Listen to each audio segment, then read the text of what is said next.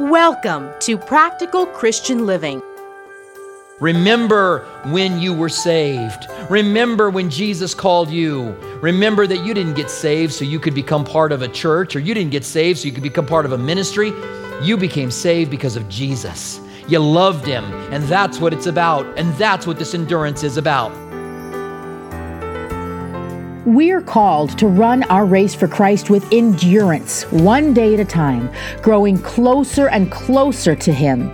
If you once made a decision to follow Jesus, but then you grew weary or got distracted by this world, get back in the race today.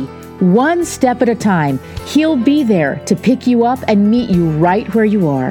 Please stay with us for this message out of Hebrews chapter 10 with Robert Furrow, pastor of Calvary, Tucson. Father, we want to thank you for your word. When we come here, we are not interested in what men have to say. We want to know what you say. We want to know what your word says, how it applies to us, what it means, and what we need to do because of it. And we pray that your Holy Spirit would be our teacher today. In the name of Jesus, we pray. Amen. The title of our message today is The 3 R's of Endurance. I wanted to put the 3 R's in endurance and just didn't get it done. But this passage speaks to us about the need that you and I have to endure in the race that God has given us to run. That if the Lord tarries for 20 years or 30 years, and we are still here doing the work that God calls us to do, that you would be running your race with Jesus every bit as effectively in 20 years or 30 years as you are now. Now, if Jesus tarries for 30 years, which I don't think he's going to, by the way, I think he's going to come back soon. I'm hoping it's tomorrow, all right? But it might be longer. And if it's for 30 years, I want to still be faithfully running the race. Now, I'll be 80 years old and running it a little bit slower than I do now, but I want to be running it. And I got to tell you, if he waits for 30 years before he comes back for his church, I want you to be enduring. And I've been doing this long enough to know that there are people that get involved in church and they get excited about it and they get involved in this program or that program, or they go into prison ministry, or they're feeding the homeless, or they're involved, but then after a couple of years they drift away and they're no longer walking with the Lord.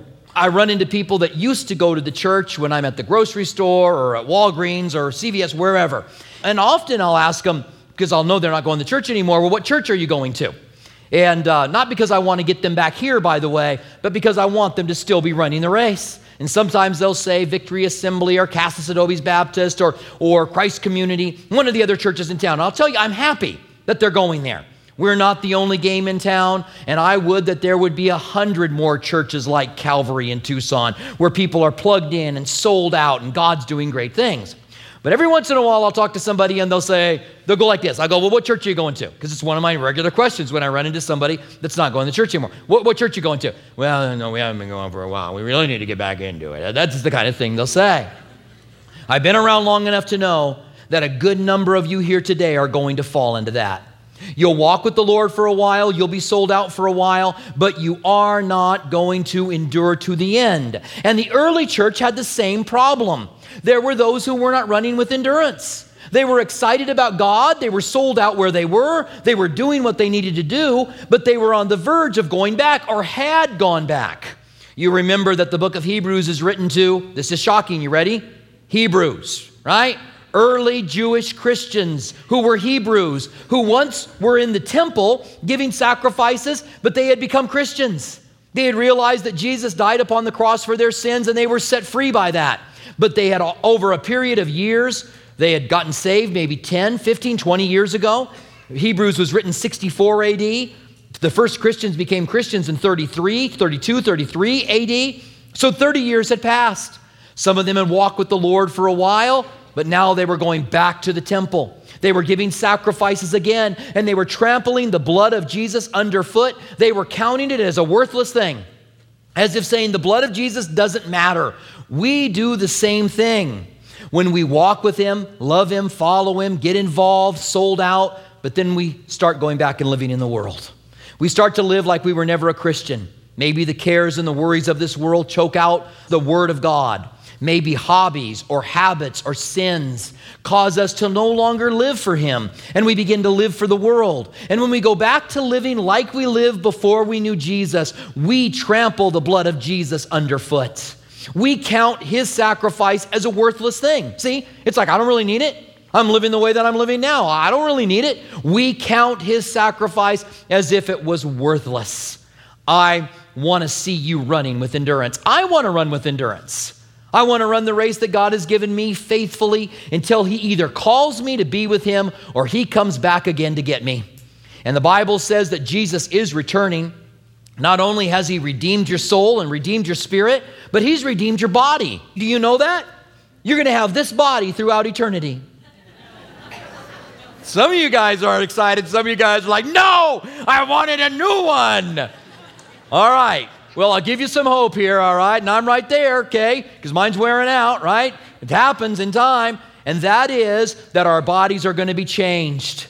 The Bible says, behold, I tell you a mystery. We are going to be changed in a moment and twinkling of an eye. We will be caught up to meet the Lord in the air, and those who have died before us are going to be caught up as well, and they're going to be changed, and then we're going to follow them, and we're going to be changed, and this corruptible will put on incorruptible, this mortal will put on immortality, and we will forever be with the Lord together. And when He comes for us, we want to be running the race. We don't want to be faltering. We don't want to be back in our old lifestyles. We don't want to be going back to some old religious system. Maybe you were brought up as a Mormon or as a witness. You don't want to go back to those systems. You want to hang on to Jesus. You want to stay true to what He has called you to do and not turn back to those things. Now look at verse 36. To understand this text from verse 23 to the end of the chapter, verse 39, verse 36 helps us with that. It says, for you have need of endurance.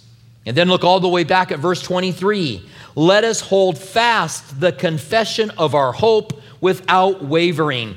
That is the heart of the text we are studying today. Hold fast to the hope without wavering. You have need of endurance. Now, not only did they have need of endurance, but you and I have need of endurance as well.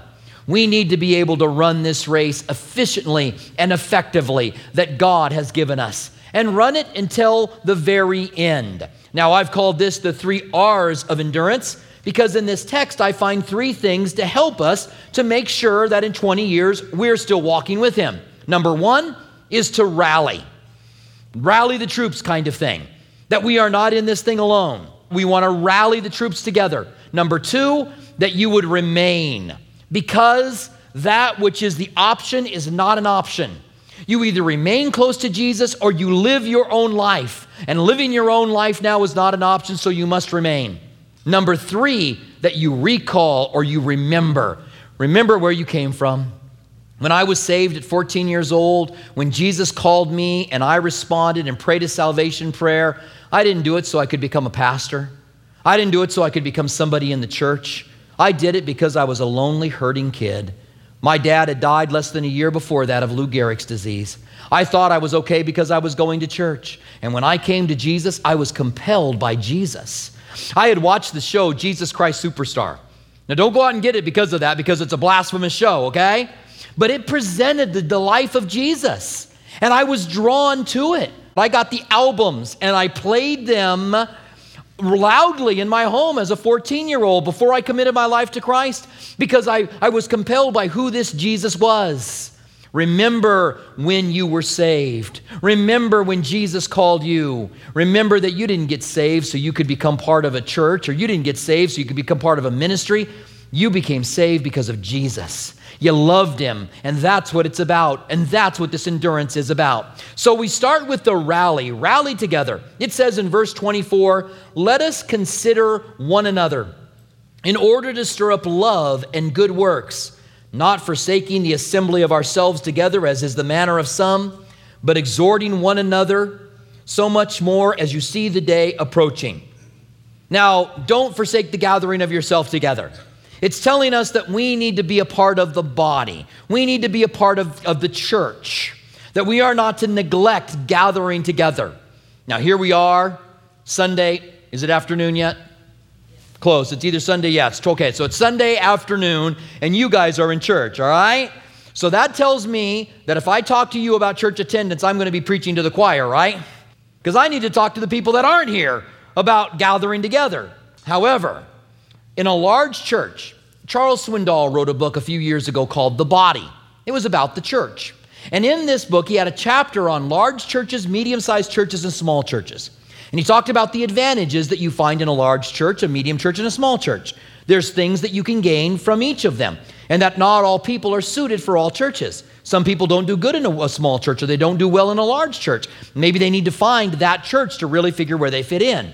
Well, when he came to the weaknesses of each one of the churches, when he got to the large church, he said one of the weaknesses that a large church has is that you can hide in a large church. You can come in and you can sit down and you can go and you can never get to know anybody. And if you do that, it is going to be hard for you to endure for 20 or 30 years because you're on your own. A Lone Ranger Christian doesn't make it very well. Maybe you see yourself as the Lone Ranger Christian. I've got a little mask. Maybe you got a horse named Silver. You named your car Silver. But the Lone Ranger wasn't really alone either, was he? He had Tonto as well. So there really is no doing it alone. And it's not just about attending church. This is good. It's good for you to be here. But if you don't get to know one another, then there's no way for you to love one another. There's no way for you to bear one another's burdens. I speak of this from personal experience in the last year and a half. Going through the struggle that I've gone through, when my wife found out that she had cancer, the body rallied around us. Our friends sent us text messages with scriptures, and I got to tell you, those verses were uncanny. How often they spoke to exactly what we were facing. A couple of weeks before she died, we came to grips with the fact that God wasn't going to heal her. That's pretty hard for us. We've seen God heal. God heals. And when we came to grips with the fact that she wasn't going to be healed, it was pretty brutal for her and it was brutal for me. But we got some texts, and I've got to tell you, uncanny, the texts were unbelievable. It revealed to us that God was still at work even in this unthinkable situation, that God was still working and God used the body. And I don't know that Lisa would have been able to run her race as well as she did to the end if it wasn't for those friends that were around her. But she didn't initiate those when she found out that she was sick. They were relationships that she had for years. They were ones that were there. The people that came around me and are still coming around me are not relationships that just started. They are ones that I have had for years. The Bible says in Galatians that we are to bear one another's burdens. I can't bear your burdens if I don't know you. You can't bear my burdens if you don't know me. We can't bear one another's burdens unless we know one another. Now here's the thing. It's awkward to get to know new people. And the older we get, the worse we get at making new relationships. Young people are forced into it all the time, all right? We make them go to school where they meet new people, and it's awkward for them, but they get past it. But the older we get, we aren't in those situations anymore, and we aren't forced into them anymore. And so whenever I go any place, I'm going to tell you guys one of my weaknesses now, I put in earphones. If I'm going to go to the gym, I put in earphones. And I try to walk around like I'm not looking at anybody because I want to go work out, you know? And I don't really want to get to know a lot of new people. And that's just kind of the way it is. Sometimes there's nothing playing. It's just earphones. And then they talk to me like, all right, yes. All right. It's awkward to get to know new people, but it's necessary. You got to go to the awkward. And if you're here in the church, and it's the same is true in a small church. Don't think if I go to a small church, I'm going to suddenly get involved. All that a small church does is give you accountability. If you go to a church of 50 people, they know you. What are you involved in? Well, I'm involved in something else you don't know about. Yeah, I do. We know everything that goes on here. That's what a small church does. It's like a small town. Everybody knows everything. In a larger church, you've got to get just as involved. You've got to find a ministry to get involved with, get to know people, go through those awkward stages. But here's the thing. Some of you guys don't want to get involved because it's painful. The more people you open up, the more people you let in close, the more people are that can hurt you. If I don't know someone and they say something bad about me, I could care less. I truly have a duck's back or a pastor's back. I was told when I was 25 and started preaching that when people said bad things about me, I had to learn to let it go because people were going to say a lot of bad things about me. And I'll tell you what, that's been true over the years. When someone says something bad about Calvary or bad about me and I don't know them, I don't care. Here just recently, somebody told me, I was talking with this guy, and he told me that Calvary just ministers to baby Christians, that they don't minister to mature Christians. And I said, do they go to the church? And he goes, no, they don't go. They go to this other church. I go, I don't care what they say. Not because they go to that church, okay? That's not what I was saying. They don't go to our church. And if they don't go here, they don't really know. They're not in the Bible studies. They don't know what depth or kind of meat or milk you and I go through on a regular basis. So they can say whatever they want to say. They don't have a basis for it, and it can't hurt me. But if somebody that's been at the church for years says something like that, it would hurt me. The more I open up, the more people I get to know, the people who are the closest to me are the ones that can hurt me the most. And so some of you guys, you don't let people close to you because you've been hurt. Maybe you guys have come from a church where you were involved and something happened at that church and you were hurt. And now you're here at Calvary and you're going, I'm going to stay on the outskirts. I'm coming to church and I'm leaving and I'm not going to get to know anybody. But here's the problem. Without doing that, you don't really become a part of the body of Christ. Again, in The Body, Charles Swindoll's book on the church, he said that he finds that church congregations are often like a bag of marbles. God shakes us up, and he wants us to get close when he does that, and all we do is clank together. Clank, clank, clank, clank, clank, clank, clank. We got a bunch of hard shells, and we're not letting anybody get close. He said instead, we should be like a bag of grapes, that when God shakes us up, we just mush together. It's not clank, clank, clank, it's mush, and it's messy. There's a proverb that says, where there's an empty stall, the stall is clean, but much power comes from the strength of the ox. Now here's what the proverb is saying. Put yourself back in their day. You have an ox, you've got 40 acres of property, you can put a yoke on the ox and you can plow the property. It becomes much easier. If you don't have that ox, what do? You got to plow that property by hand. No fun, right? So you have an ox, much power comes from the strength of the ox, but the stall is no longer clean. You might have an ox, but you also got to deal with the poo-poo, right? An ox poo-poo, not something that's real easy to deal with. Now, here's what the proverb is saying when we apply it to the church. Hey, look, where you don't know anybody, the stall's clean. And when you get to know people, then the stall's no longer clean. People are going to hurt you. They're going to offend you. There's going to be things that are said, but much strength comes from the power of the ox. It's worth getting to know people. And even then, when people offend us and say things that they shouldn't say, and trust me, people say the stupidest things. People are hurtful. People in the name of Christ are hurtful. I've heard them all over the years. And here recently, I've heard people say things that I'm like, wow, I can't believe that you really said that you really went there. But here's what it does. It gives us an opportunity to do what Ephesians 4 tells us. Be kind to one another, tender-hearted, forgiving one another, even as God, for Christ's sake, has forgiven you. We're to extend forgiveness and love to one another. The Bible says love covers a multitude of sins. We've crammed as many chairs into this room as we can possibly get. We can't fit any more chairs. Literally, we could probably fit 5 or 6 more chairs in here. The aisles are so close, you guys have trouble getting in and out. And when I'm watching during a worship service and somebody saves a seat in the middle, and somebody gets in, you step on every person's foot as you go in. It's like you can see it, ow, ooh, ah, ow, ooh, ah, as people go over it. Well, I'll tell you what, it's like that in the kingdom of God. We step on each other's toes. But it allows us, as the Bible says, love covers a multitude of sins. It allows us to cover those sins by love. And if we get to know people, if we have that accountability, then we're going to run that race with endurance. Without it, we're probably not going to make it. You might prove me wrong. There might be an exception, but I'm going to tell you, it's going to be much more difficult for you to be running your race swiftly for Jesus in 20 years if you don't get to know anyone. If you isolate yourself, if you push yourself aside and don't get involved in the body, if you don't come alongside of us in ministering to this town, then it's going to be much more difficult for you to be able to run that race effectively. We must have the first R of endurance, which is to rally together. We are a troop. We are a team. The second that we find is to remain, because if you don't remain, the option is unthinkable. Now, I realize as I introduce this topic that I walk on controversial ground, because there are those people that teach the once saved, always saved. Now, this is the uber Calvinistic teaching that if you come forward, if you raise your hand, if you pray a prayer, and you get involved in a church, and then you walk away from God, you are no longer living for Him. Maybe you become an atheist, maybe you become a devil worshiper. Maybe you're just someone that the cares and the worries of the world and habits and sin and hobbies have choked out the Word of God, and you're not following Him anymore. And so the Calvinistic teaching, once saved, always saved, says you're okay. Doesn't matter what you're involved in, you're okay because you came forward and you raised your hand and you committed your life to Christ. But here's the thing. Men who teach the once saved, always saved, John MacArthur, R.C. Sproul, John Piper, I can name a few other men that teach this position. They are going to tell you, and I've looked up what they say, okay? They are going to tell you those people are not saved. Not because they lost their salvation, but they're going to tell you the very fact that they went back into the world is proof that they were never saved.